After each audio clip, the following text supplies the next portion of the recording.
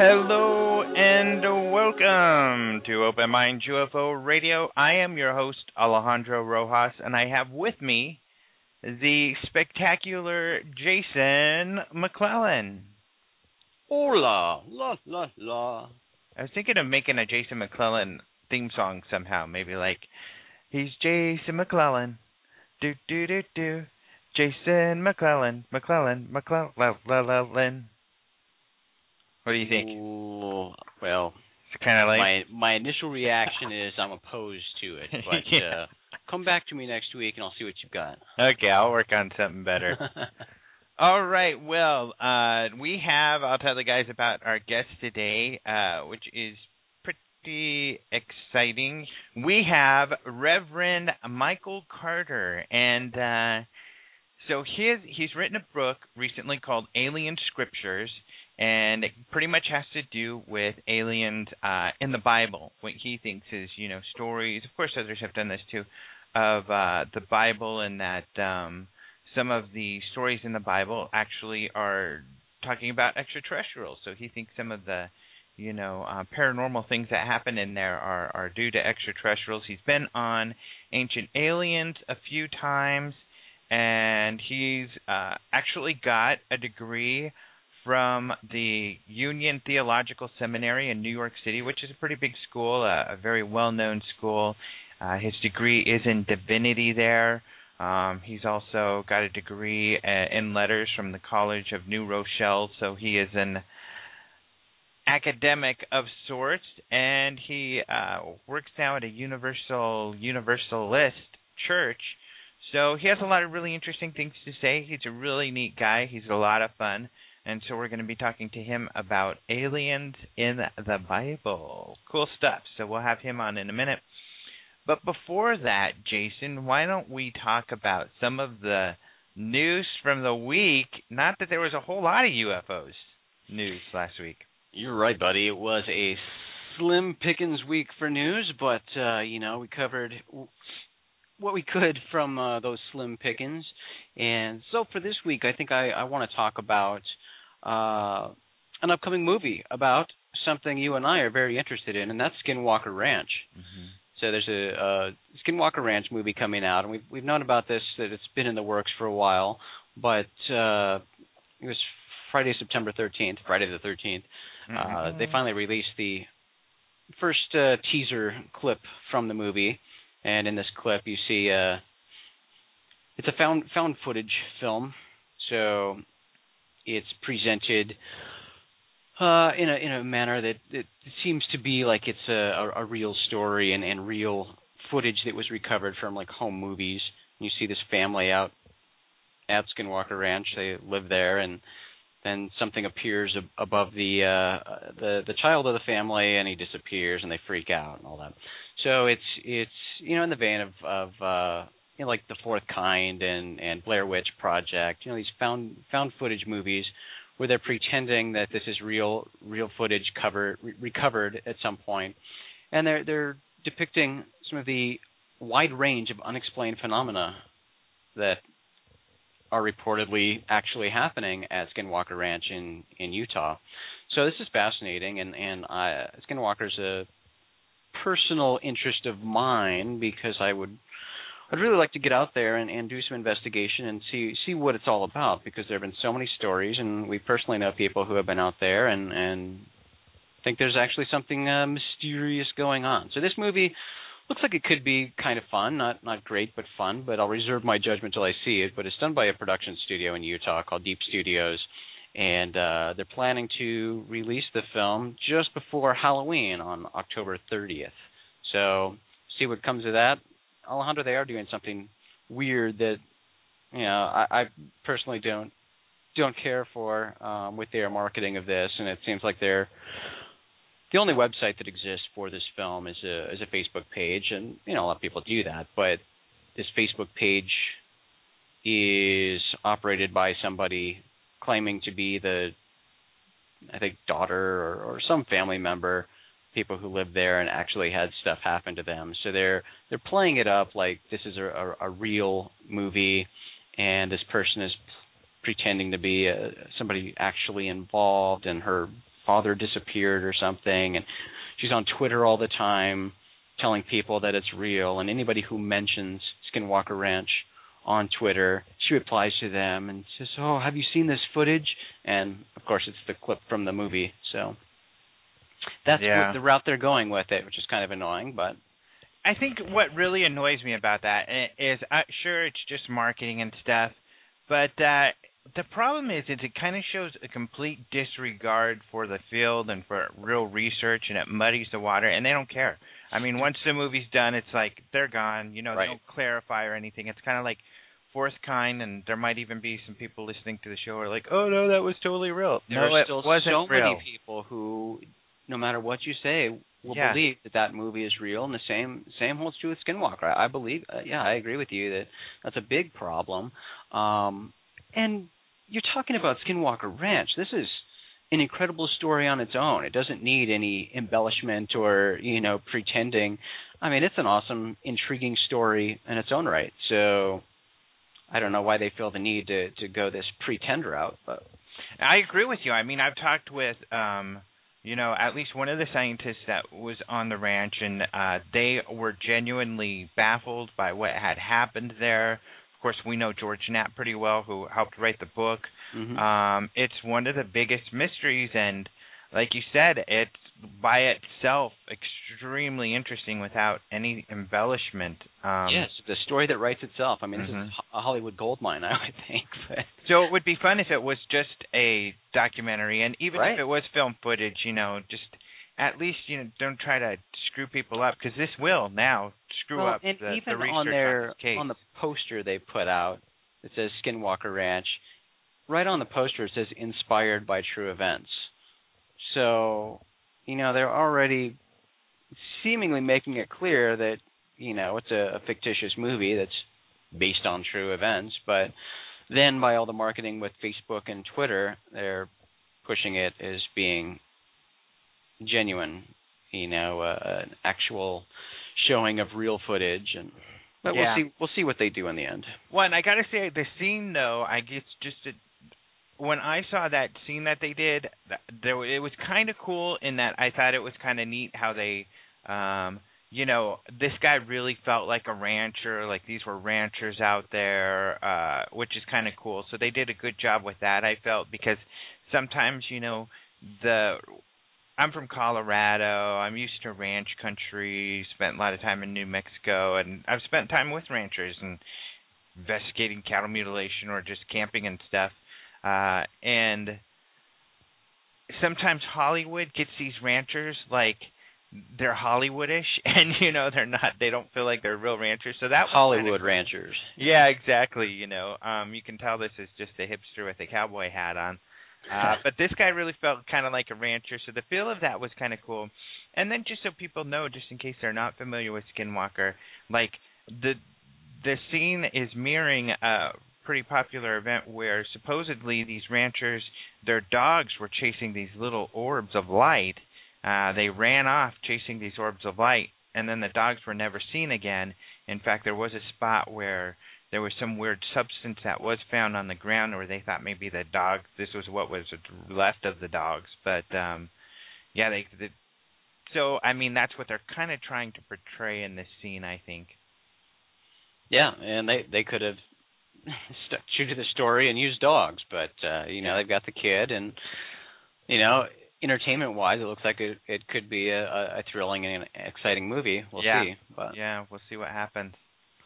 But one day, my friend, we'll make our trip out there and see what we can find at Skinwalker. Right. All right. So what story would you like to talk about today, my friend?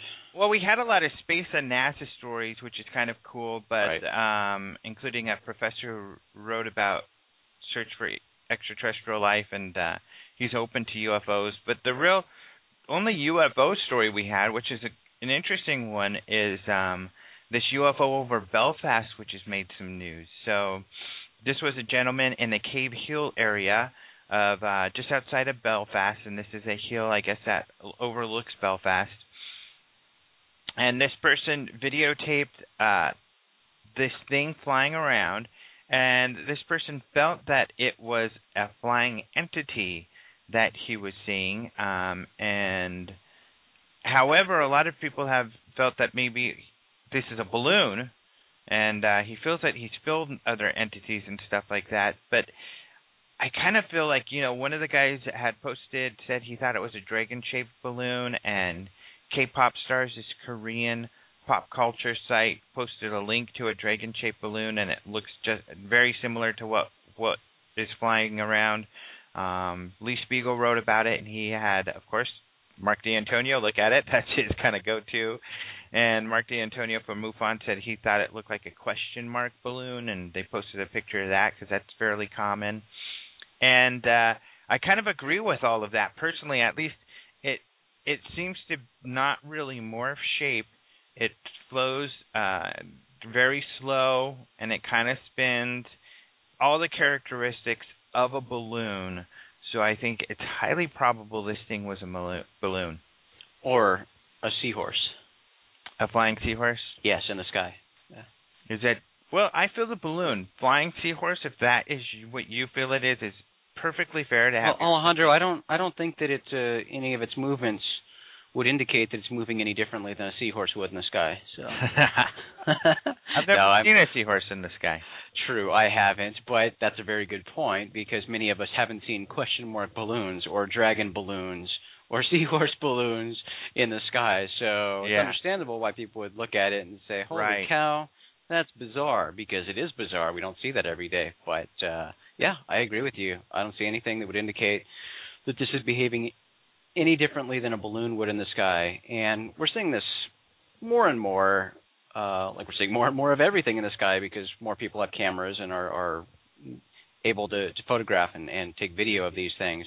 They do look strange, but I don't see anything that would point to an flying entity or anything extraterrestrial related. Who knows, though? Yeah. But it is kind of making the rounds out there. It's gone a bit viral, so I wanted to tell people about it. If you want to take a look and see what you think, of course, it's on openminds.tv. So there is our short look at the news for the week. Thank you very much, Mr. McClellan, for sharing your input there. It's been my pleasure, as always, Alejandro. And hopefully we'll make it out to Skinwalker, and we will not be... You know what is one aspect...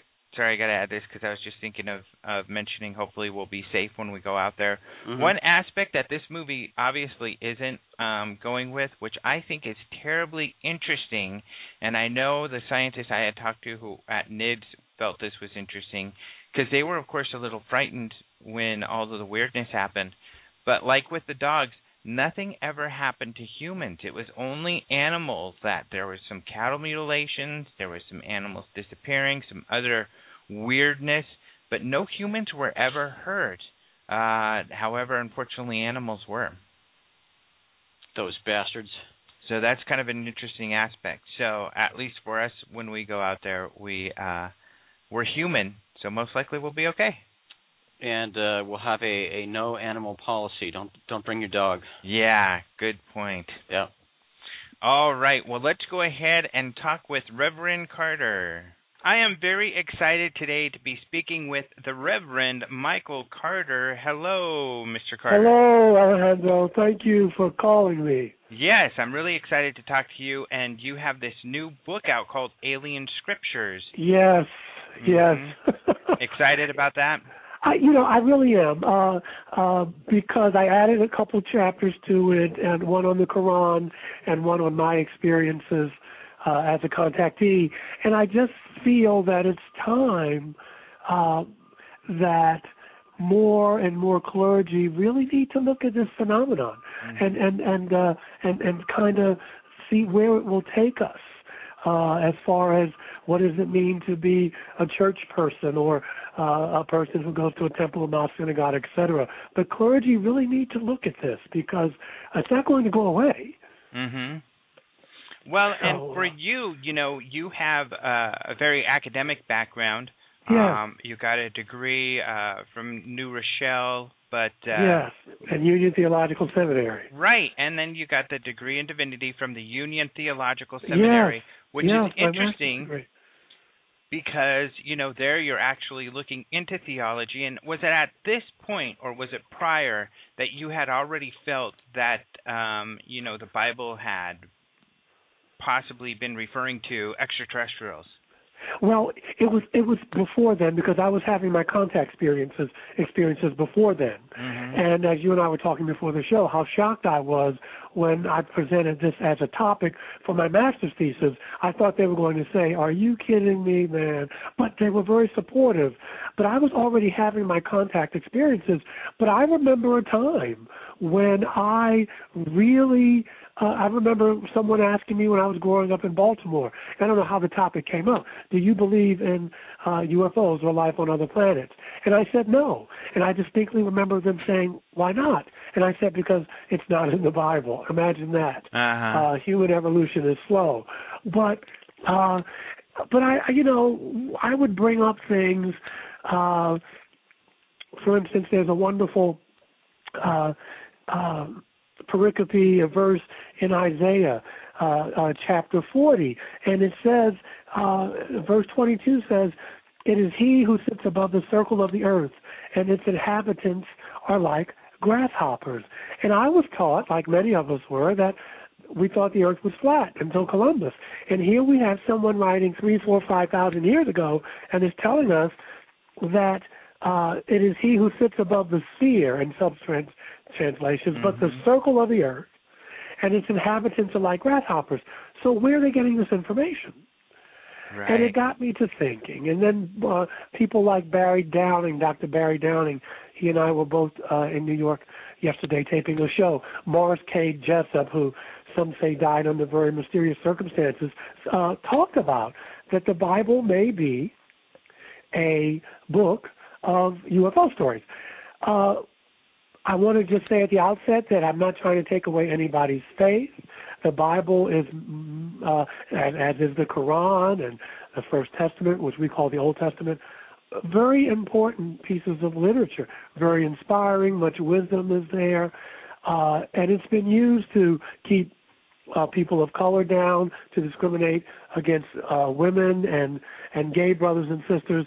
And so the Bible you can use the Bible to support any perspective that you want, really. Mm-hmm. But I try to make sure, I'm not saying that there is no creator.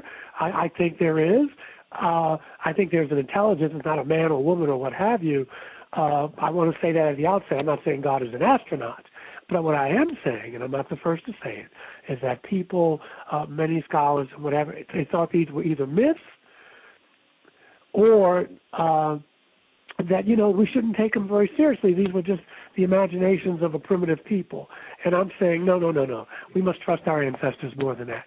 They meant what they said, and they said what they meant in the language of their day. Right.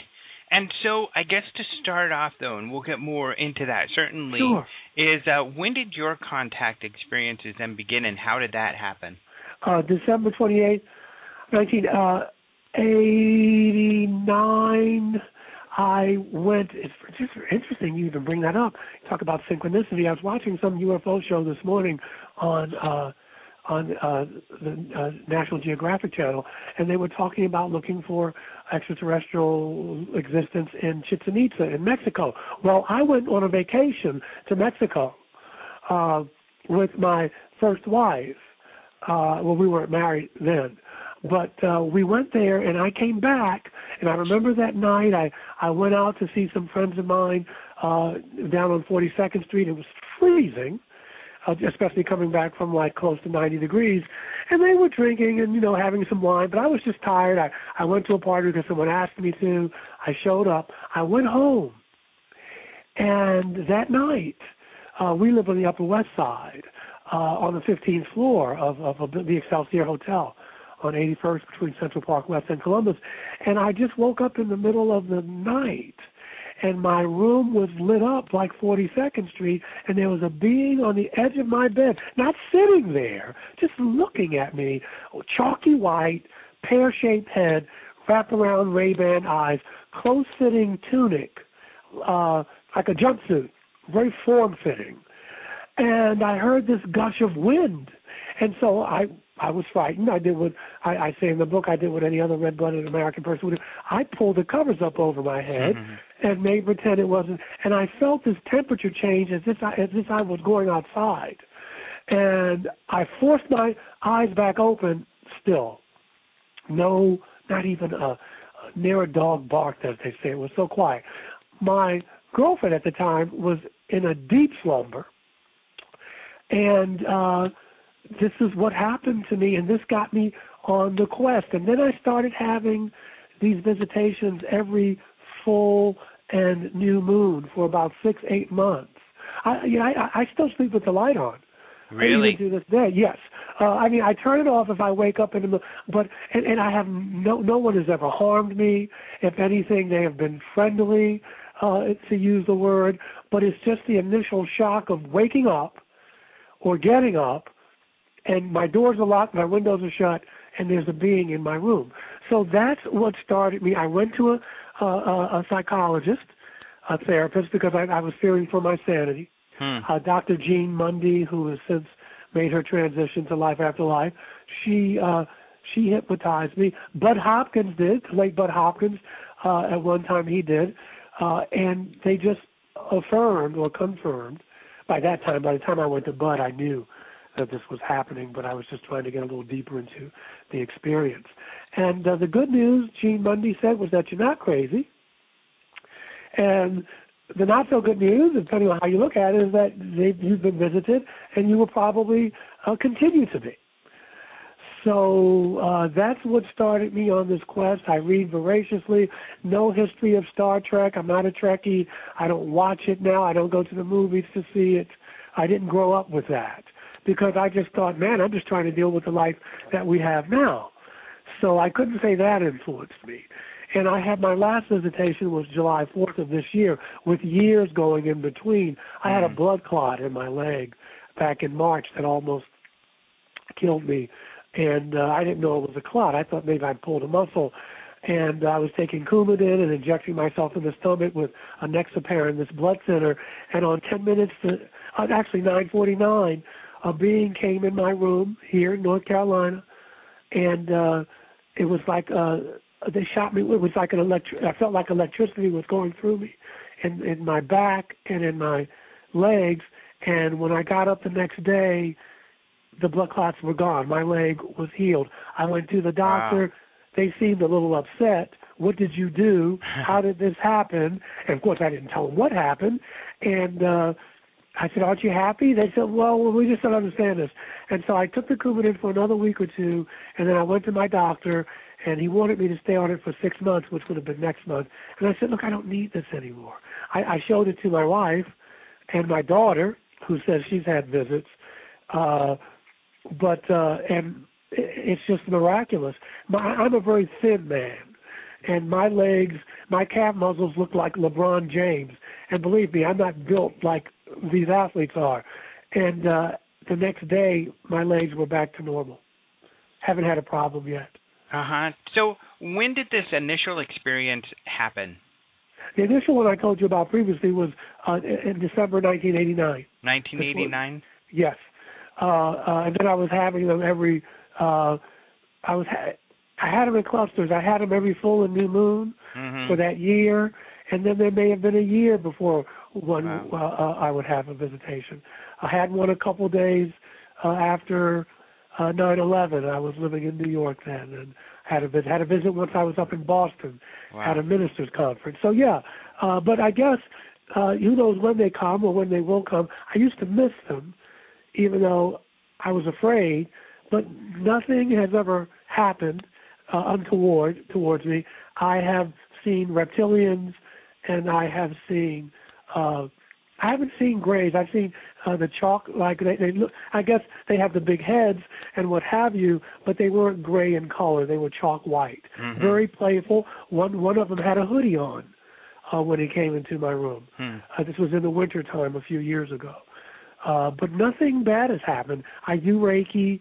I'm a Reiki healer, but ever since I've had these visitations, I don't know what's coming through my hands, but it's a pretty powerful energy. Now, when you had that initial experience, did you immediately feel as though this thing was extraterrestrial, or did you feel, were you unsure what had just happened to you? Well, it was a little bit of both. Uh-huh. What had happened? Well, I mean, this was real. I was not asleep, and I saw the being. You know, it was just looking at me, and then I pulled the cover up over my head. I thought my heart was going to come out of my chest, and I felt the temperature change as if I was outside because this was December. It was freezing, and then I forced my eyes open and I was back in my room. Now, what happened was a friend of mine said to me. She was very calm. She said, "Michael, tell me what you saw. Could you draw it for me?" When I went to visit her, and she said, "I want you to go down to the East Village to East Fifth Street, and there's a mural on a wall there. And tell me what you see when you go down there." And when I caught the subway and I walked over, and there were pictures of extraterrestrials. Someone had painted a mural on a fence there, and it looked like one of the people that came to that were in my room, and I told her. And I went to the Strand bookstore, and I bought all these books, and, I was embarrassed, and I went up to the counter, and the guy said to me, "You look like you're in pretty bad shape." I said, no, I'm fine. I felt like I was buying a condom or something for the first time. And he said, "What's all this?" And I said, "Just some books." He said, "Is this a hobby, or is this the real deal?" And I didn't answer him at first. I said, "I think it's the real deal." He said, "Looks like you need a support group." And Wow. He turned me on to the space group, which is Harold England's, and Antonio's friends with Harold, his group, his UFO support group. And so I went there, and they helped me through a very hard time. Wow, interesting. And then at some point, it sounds like the experience is turned into communication, where you were able to communicate with these beings? Well, they would show me pictures. Okay. They would show me pictures in my head, and that's the only way I could. For instance, when I was in Boston at a ministers' conference, and I was paralyzed, and I couldn't force my eyes open. I wasn't asleep, and it was a picture of one of the little extraterrestrials, and he was pointing, and it had a set of prayer hands with a lightning bolt in between the hands. And that to me signified, we want you to do prayer or spiritual healing. Mm-hmm. There was one time in New York where I usually lie on my stomach when I was going to sleep, and I felt someone touching my head, and I felt this needle go into the back of my head in the small part where the, what is that? Where your spine goes up to. It's a little indentation there. And it was, it really hurt. And in my mind's eye, they showed me a syringe. And I remember I was so angry that it had hurt me. And I remember screaming at the top of my lungs at them. I used to keep a golf club in my bedroom, and I had the golf club. And my wife at the time said, if I could have taken a picture of you in your underwear, yelling at the top of your lungs with a golf club in your hand, saying, "Stop this, don't stick me, don't hurt me," she said, I would have been priceless. Wow. Yeah. But even though this incident happened where, it was a painful experience, you feel that all your experiences with all of these different entities have been positive overall. Yeah, I have to say they were. That's why at the beginning people like David Jacobs used to get on my nerves, because I appreciate his hypothesis and the hybrid breeding program and all that, and that could very well be true. But for me, when people say, well, what do the aliens want, or which aliens are you talking about? Which species? It's like saying, what do black people want? What do Latino brothers and sisters want? What do poor Apple? You have to talk to them individually. You got to take things individually, and it would really get under my skin when folk would do that. When Bud had his support group, and Bud and I got along famously, but it was almost like this division with the support group I was in. Most of the folks there felt that they had positive experiences. Even though you wake up and it's like, how the hell did you get it? You go through that kind of thing. And it was like most of the folk in Bud's group, they were traumatized, and I could understand. I mean, ovum is taken, sperm is taken. So I'm not saying that what happened to them wasn't true. I wouldn't begin to say that. But what I will say is that was their truth. I've had other experiences. Richard Boylan's book, Positive Experiences with E.T. Visitors, was a godsend to me, because I was like, okay, here's somebody who's talking about the other end of the spectrum. Of course, John Mack's book, Abduction. These, at least there was another paradigm as opposed to I'm a victim and they've come to me and they've done this, that, and the other. And again, I'm not saying that doesn't happen. I'm just saying that the ones who visited me had, my God, they just healed my leg 2 months ago. Now, was this message or what they were giving you, it sounds like a lot of it was very personal. Was it, do you think mainly kind of an education process for you that they were involved in, or do you think there was a wider goal that they shared with you? I think it is. I think even the individual is a wider goal, because it's transformational. I'm not interested in propulsion systems or the nuts and bolts. How do they fly? How do they get here? Interdimensional. I'm more concerned, that's too strong a word. I'm more attracted to and interested in how do we relate to each other spiritually after you've had these experiences. Now, when I first started having my experiences, I was an actor in New York. I was debating whether I wanted to get out of show business and go into ministry, because I always knew as a kid I was going to be a minister of some sort. But I was not on my path. I mean, I was partying after the shows. I was trying to sleep with everything that wasn't nailed down. I mean, I was a wild and crazy guy. And I think the visitation helped me say, Michael, this is not what you signed up for. Now, you can keep doing what you want, but this is not what you signed up for. There's more to it than this. And so it kind of had gotten me back on where I was at the beginning, on developing an inner life, and how do I exist and coexist? How do I relate to this planet? Those were the type of things. And it got me right back on that path into metaphysics and what have you.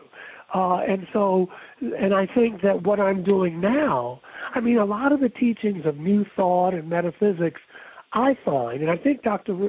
Boylan would maybe agree on some level, that this is not new thought or new age. This is stuff that our ancestors knew, the prophets, the seers, that thoughts create things, that thoughts are things. And so, and that I'm part of a larger, no, I'm not just an African-American man with Cherokee blood or English blood, or I'm not just an American. I'm so much more than that. And I think that this was I think this was what they wanted me to know, that be who you are. You've forgotten who you are. It's funny that you mentioned it. It's called New Age, but of course the philosophies are all have their roots in ancient. They're older than dirt. Yes, they're all these things. And so I don't preach it from my pulpit. I don't, even though I preached 2 weeks ago, and two people came up to me and said, I just saw you on the History Channel. And I was like, oh, okay. I don't preach a UFO theology at all. I'm with the Unitarian Universalist Church. You want to talk about left-brain people. But what I'm trying to do is I'm trying to insert, I may bring up some things from A Course in Miracles. I may throw in some stuff from Neil Walsh's Conversations with God. Of course, I'll talk about Emerson, Thoreau, but I'll try to throw in some metaphysical material. And I'm surprised, pleasantly so, that some people already know these things. And so there's like a spirit moving across the old way of doing things, whether it's us in Syria or the way we deal with the planet. They don't work anymore. And so we've got to find new ways to be with one another. We fight too much. We argue too much. We go to war too quickly. We've got to find different ways to be together, or we're going to kill each other. So then at probably, I would imagine it was around this time when you started to see the Bible a little differently? Yes, and I see it differently in many, many ways, as I stated at the outset. I think it's a wonderful book. I think all the monotheistic religions or people of the book, as they say, the Quran, beautiful. The First Testament, we call Old Testament, Second Testament, New Testament, fantastic. But I mean, in any cosmology, the Native Americans talk about the star people. We have our Hindu brothers and sisters talking about the Mahabharata and the Vimanas and what have you. They always talk about. There's always a story about knowledge and wisdom coming down from above. And when I started looking at some of these stories of Moses and the parting of the Red Sea, of the Star of Bethlehem, of some of the uglier stories, talking about yesterday on the show for Ancient Aliens, we were talking about the Ark of the Covenant and some of the things that happened. Yahweh giving people hemorrhoids. In the King James Version, they call them boils. But Yahweh gave the Philistines hemorrhoids when they stole the Ark of the Covenant. That doesn't sound like something a loving God would do. That sounds so very human, if you will. And it sounds like Yahweh has a lot of issues, but he's not a God. Technologically, he probably appeared as one, but he's got his anger issues and what have you. And it could all be wrong. I could be wrong about this. I just don't think I am. Well, and you keep making the point, too, and I think it's worth pointing out that you are involved with the Unitarian Universalist congregation in New York, and that church or that group is all-inclusive. It honors all the different religions. They really do. They really do. And they're not perfect, but no religious system is. Right. But we can explore. We can say, I don't believe that, or I doubt that, without someone saying, well, I'll pray for you, or you don't have faith. We have other issues, but those are not the issues that we have. Right. And I want to get into, so then you decided to go get a degree in divinity at the Union Theological Seminary, which is a very prestigious school in New York. Yes. Did you find was it your goal? Were you kind of like, I need to bring this idea to these academics in theology? Well, I was afraid to at first, because it wasn't a driving force, because I just wanted to get my education and get out of there, because I went, I was 44 years old when I got my master's. I didn't go to Union until I was like 41. It was a 3-year program. But when people were writing, when they were talking about what they wanted to write about as a master's thesis, it just didn't appeal to me. But I said, look, I'm having these experiences. Now, I wasn't telling anyone about these experiences at all. I didn't come out with my experiences until this book was written. But I was doing UFO conferences. I was in the closet about it. And I just said, let's give it a whirl. And my Dolores Williams, who is not only a brilliant academic, but well-known in seminary circles, she was my systematic theology teacher, and she said, why don't you stay on and do a PhD? She was so enthusiastic about what I was writing, but I didn't want to be 55 years old still paying back student loans. James Cone, in systematics, was also talking about, well, stay on and do a PhD, and I appreciated it. It made me feel, because there were some brilliant people there, students as well as professors, but I didn't want to do that. I wanted to have an active ministry, and so I wrote it. It was really well received.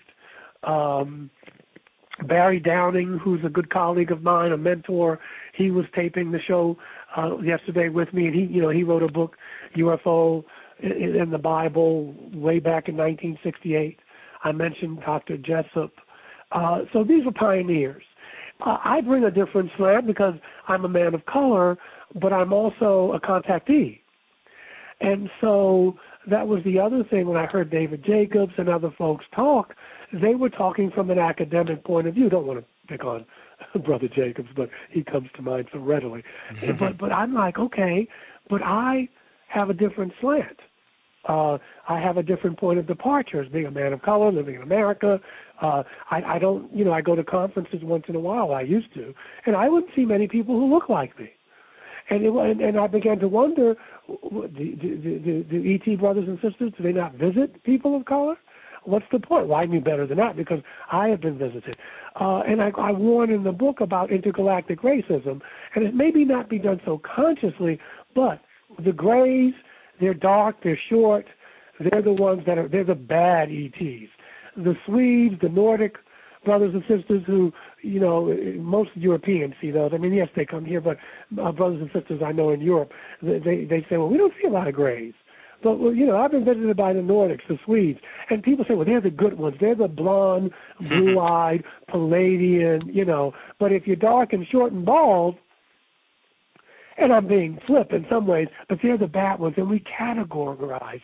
So these are good and these are bad. And I want us to be careful of that. Yeah. Because that's the same thing we do with one another. Right. Well, and I found this interesting because you've got 3 chapters. The book is essentially broken into 3 parts. And yes. The 3rd chapter is called Religious, Conservative, and Liberal Perspectives. And yes. It was interesting because in there you kind of tackle the conservative groups kind of do like what you're talking about, segregating. No, they're bad, and that is they come from Satan, thing. And they're the fallen angels. Yes, and right. That's just and yes, there are some that you don't want to meet in a dark alley. I mean, some of these folk, they you don't want to play with certain things. But let's always look, because there are 3 sides to every story: yours, mine, and the truth. Mm-hmm. And so the liberal position has been, well, these are all allegorical stories. We can sift out meanings, and you can. Nothing, you can do all of that. And then the other party is, and I remember when some conservative folks would say they didn't exist. Now they exist, but they're evil. And like the Buddha says, you take the middle path. The truth is always in the middle. Mm-hmm. And so that. At least that's been my experience for 56 summers on the planet. Mm-hmm. And what's interesting, and I wonder, because you've been doing this for a while and you've been paying attention to the philosophies and the viewpoints of different groups, it seems as though it's grown as far as people believing or sharing their belief in this phenomena. But like you said, both ends are growing, the conservative and the liberal ends. And that's okay, because that life can be polarity. But shows like Ancient Aliens, this is their 6th season. Of course, you have Fallen Skies where they're ugly and they look like bugs and da-da-da. You're always going to have that. And there are probably reasons for that too, political and societal and what have you. But the mere fact that I can talk to you about this, it shows that human evolution is changing. And so it's slow, it's painful, it's annoying, but most people believe that there is life on other planets. And they know that our government is lying to us because they say, no, there's not life on other planets, and we have tons and tons of classified information to prove it to you. Mm-hmm. And so it's like, come on, man. Come on. And one day there's just going to be a sighting that won't be explained away. It's not going to be a weather balloon. Well, we've already seen that, though, haven't we? But one day there's just going to be a sighting, or we're going to see one of these extraterrestrial brothers and sisters, and, it's just the cat's out of the bag. I say, why wait? I say, let's get our religious leaders talking about it. And I understand, I think, why the government doesn't want to talk about it, because then they're going to have to say why we lied for 50 years. Or more. Why did some people wind up missing? Okay, why did Eisenhower, if that story is true, turn down free energy and spiritual awareness for technology? I mean, we'll have to answer those things, but nothing changes until you call it what it is. Mm-hmm. And you don't put old wine in new wineskins. Well, and along these lines, what is your perspective when you see, like, the Vatican holding an astrobiological convention like they did? It's encouraging. Mm-hmm. It's won't want to lie about that. It's also you also want to say, well, what's not being told? But like I said, human evolution is slow. So I celebrate, and maybe some people say, well, Michael, that's low-hanging fruit. I celebrate the mere fact that they have it. And they have come out, and Baladucci, I don't know whether he's gone on either, but he came out, yes, and he said, yes, there's extraterrestrial life. The Vatican has known about this for several decades. Of course we know about it. So, and I try to be empathetic in the sense of, maybe they think people will panic. Of course, if we can get free energy and things like that, then oil companies, this whole system would collapse. But maybe it needs to economically. Who knows? But I'm just happy that I can say that I live in a time where this is happening. And like I said, 15, 20 years ago, I wouldn't have mentioned to you that I'd had these experiences. And like I said, I don't preach it from my pulpit, but I mean, it's so acceptable now. I don't have to worry about, that guy's a nut. Mm-hmm. I mean, they may say that, but you know what I mean. Mm-hmm. So it sounds like, from your book and from what you're talking about, this transformational and evolutionary process, that you would feel that these extraterrestrials have been involved with this process we've been going through for thousands of years, and continue to be a part of that.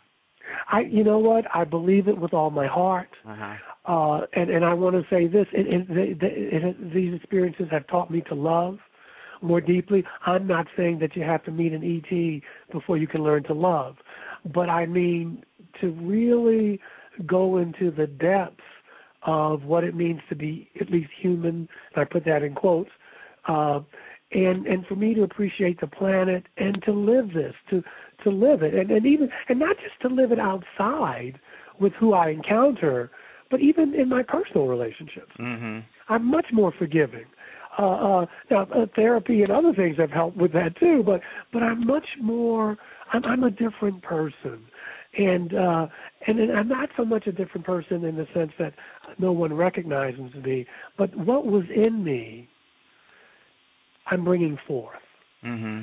And do I make mistakes? Of course, I make heinous mistakes, but I've learned to forgive myself. I'm less judgmental about myself as well as other people. I'm more willing to say I'm sorry or I'm wrong, more able to be vulnerable. And I'm not saying all of it is from these visits, but it's the catalyst. I'm less fearful. I'm more patient of others and myself. And I do my own spiritual practices. I do yoga, I swim, I meditate regularly. I do a lot of things, so it's not by osmosis. But all these things have gone into making me the person who I am, which is, like I said, beyond category. As people used to say that about Duke Ellington. His music is beyond category. But yeah, beyond category, because I'm much more powerful than I'm more responsible. I'm not the victim. I know that I do create my own reality. And when I deviate from that, I know that's just my ego not wanting to take responsibility. Look what's happening to me. You made me do that. Look how you're making me feel. No one can do that to me but me. Mm-hmm. So you've had your own transformation and evolution. Do you feel then over these years by, writing your book about, which spans hundreds, thousands of years, that humanity has also evolved? And is there an end to evolving, or can you just continue to evolve forever? No, I think I was just finishing up another one of Neil Walsh's books on Conversations with God. And no, you're evolving even when you leave this plane. Mm-hmm. Even when you go into life after life, you're evolving to go back to the source. And then you keep evolving. It's the circle. It's the circle of life. And so you're all, the only decision is if you want to grow kicking and screaming, or do you want to go along with it? But either way, you're going to grow. Mm-hmm. And so it becomes, how do I want to do this? Because there is the old saying that aging is a fact, maturing is optional. And I've just decided that I'm going to keep on keeping on, and when it's time to leave here and go on to the next plane of existence, that will be it. But I'm still growing and evolving, and that's the cycle of the soul. Mm-hmm. And you know, this is not news. Quantum physics is telling us this now. They're just catching on. But our seers and sages have been telling us this for millennia. And, of course, you know, we get these avatars and what have you who come here from wherever they come from to try to remind us of who we are. And, of course, we kill them or nail them to pieces of wood or beat the you-know-what out of them. But they come anyway. Mm-hmm. They keep coming. They keep loving us to death. And eventually we'll get it. Mm-hmm. So, and I think this gets into a little bit of where some people struggle is that I think some people don't want to feel that their angels or saviors or gods are not divine, and that extraterrestrial doesn't equal divinity. So where is that line between the divinity? For you, do you feel that, all of these stories come from are extraterrestrial in nature, or is there some that is divine and beyond, and some that is extraterrestrial? Well, I think it's both ends. I tend to think that because people, some of these beings can shapeshift or what have you, they can come to you in every whatever form you need in order for you to be heard, for them so you can hear them. I think that, listen, even if I didn't have these experiences, there's an intelligence to the universe. There is a law. And if I jump out of this third floor window here off my balcony, I'm going to go splat. But there's also other universal laws that you do reap what you sow, that what goes around does come around. This is regardless of extraterrestrial visitation or not. And a lot of the things that we say are impossible is because maybe they're laws that we don't know about. So for me, it's just one great mystery, and I'm learning to embrace the mystery. And who was it? Was it Kierkegaard who said two things? He said life is lived forward, but it's understood backwards. But he also said life is not a problem to be solved. It's a mystery to be lived. And so once we can live in mystery, once we can say there's some things I don't know, there's some things I'll never know, and that can be okay, then I'm in the moment. I'm not in my head. I'm in my heart. I'm in the moment. But to get caught up in trying to understand everything, and I'm not saying don't be curious, but there's some things you won't understand. Mm-hmm. And it's okay not to know.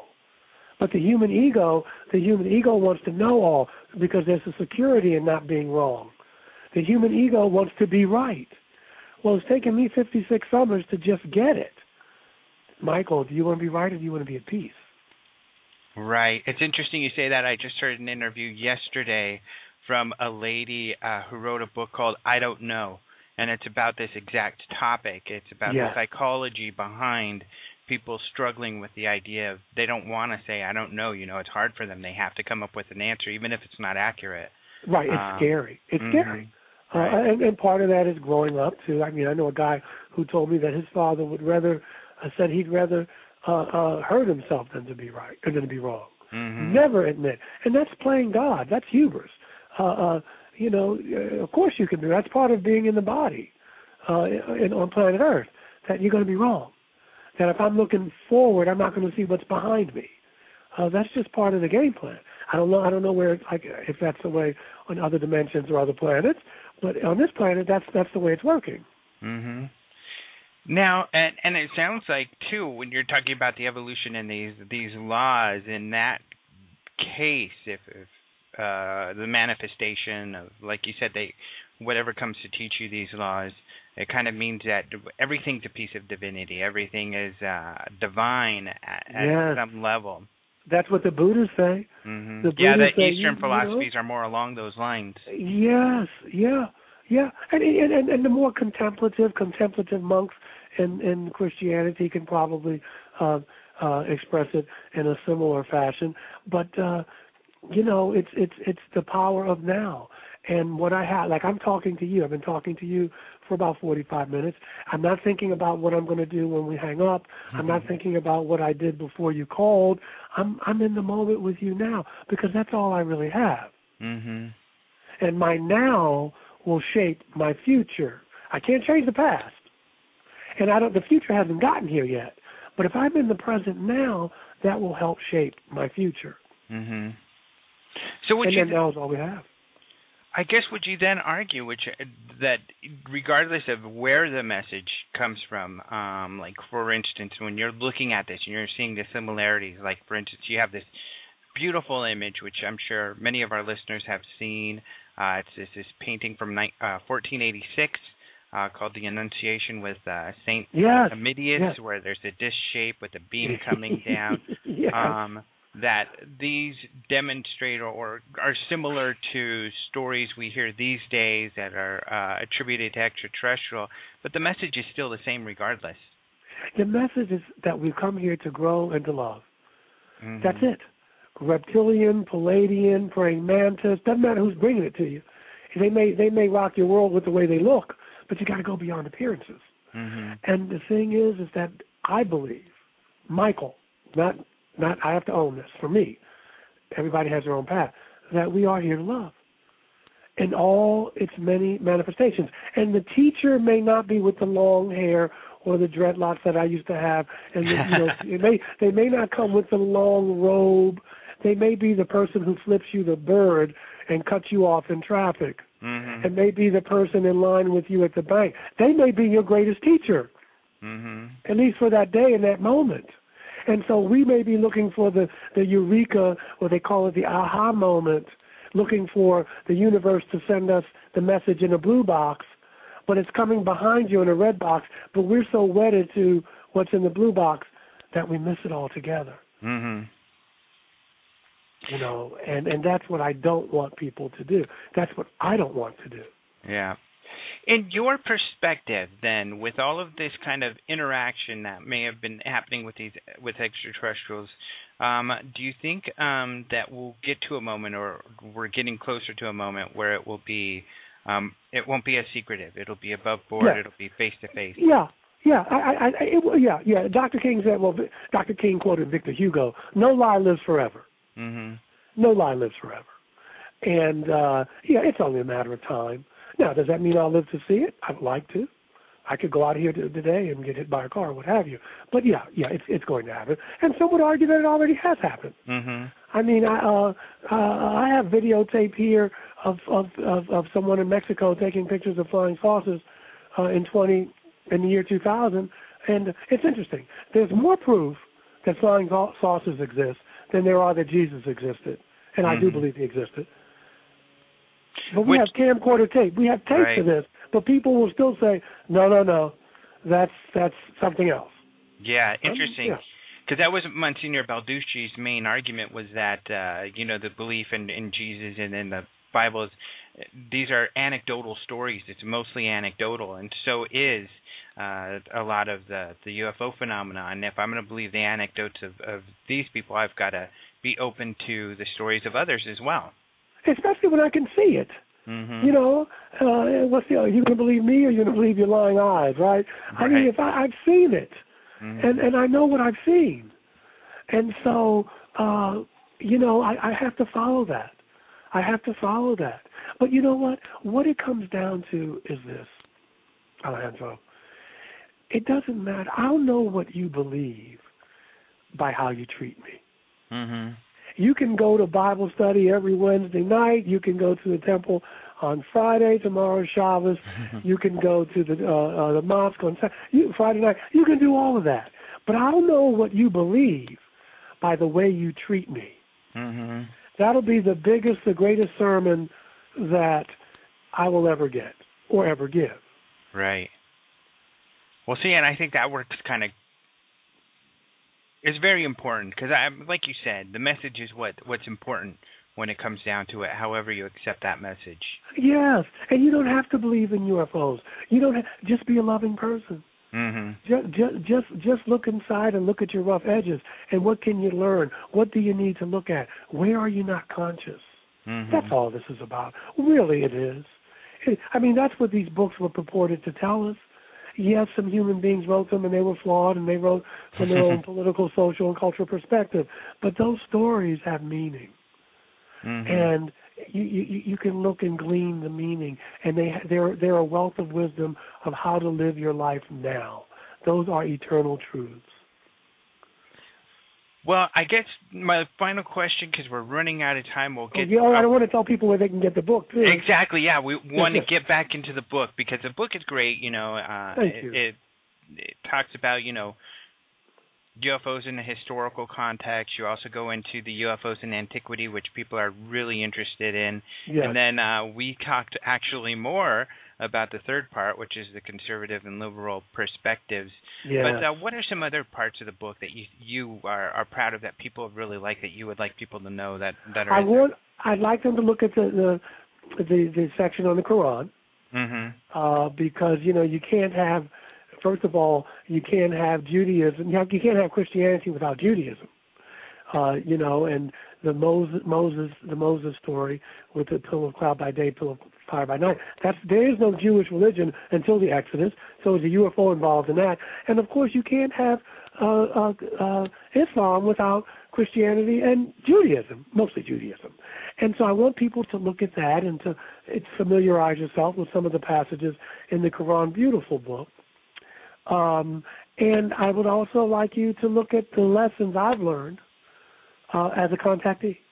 Mm-hmm. Lessons that I have learned, and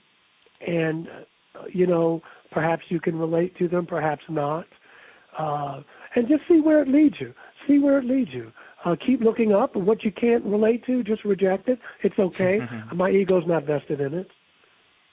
Well, and I think people will like your personal experiences, which we've talked about somewhat, but that you've also documented in this book. Yes. Mm-hmm. So that was me coming out for a while, because usually I would talk about the Bible and philosophy, but I wouldn't talk about my own personal experiences. And kudos to my first publisher, Barbara DeBolt, who said, Michael, you got to tell people your story. Also, just want to give a shout-out to Mark Eddy, who is my publicist, and to Brian Kennard, who is the publisher of these books, and they've done a great job. And I want to just give credit. Grave Distractions Publications in Nashville, Tennessee. That's the publisher. But you can go to Amazon. The book is $10.99, and you can also get the Kindle or Nook edition. So it's also out as an ebook. It's $4.99 on Amazon, on Barnes & Nobles. You can also go to my website, which is www.michaeljscarter.com, or just forget the W's and go to michaeljscarter.com and pick up the book that way. All right, great. And I don't know if we said it enough, but the book's title is Alien Scriptures, Extraterrestrials, and the Holy Bible. Yes. I would love them to read it, and I have a blog, and you can go to my website and give me your thoughts and give me your opinions. I love to read them, and I will answer. I will respond. Well, perfect. Well, thank you so much for joining me today. It's been a lot of fun. It's been really interesting, and as usual, the time flies. I know. Maybe we can do it again. Or you have a TV show? Well, we do I didn't know have on YouTube, we do some videos. And, okay, I thought it was open space or something like that. We do different interviews. We have also Spacing Out, which we cover some UFO news and usually have an interview on that too, and that's done by there's a couple of very talented individuals, Jason McClellan and Maureen Ellsbury, and a couple of other coworkers of mine. Well, maybe we can connect that way. Yeah, that would be great. All righty. Thank you, Alejandro. I wish you peace and many blessings. All right, great. Thank you very much. All right. So long. All right. Thank you so much to Reverend Carter. That was a lot of fun talking to him about his book. Remember, you can get his book on Amazon. It's called Alien Scriptures, Extraterrestrials in the Holy Bible. Also, you can go to his website, like he mentioned. It's michaeljscarter.com. you can actually just look up Reverend Michael Carter or something like that, and you'll find his website as well. And there you'll be able to read his blog and also get some more information on his book. So, and then watch Ancient Aliens. In fact, he just got back from filming some episodes of Ancient Aliens just before we talked to him. So you'll see some more of Reverend Carter on Ancient Aliens. So that should be exciting. Thank you all so much for listening. Remember, if you want to hear any of those news stories or read about those news stories that we talked about earlier today, go to openminds.tv. Also, you can go to YouTube, and we're always posting great videos there, including Spacing Out, where they cover more of the news. Maureen and Jason host that, and they do a spectacular job. So Spacing Out on the Open Minds TV YouTube. And thank you very much for listening and being with us once again. Join us next week for another exciting show. And I want to thank, as usual, the people who donated the music for the show. And that is Caleb Hanks for the opening and 2 Earth Minutes for the close. So thank you all very much. We'll talk to you next week. Adios, muchachos.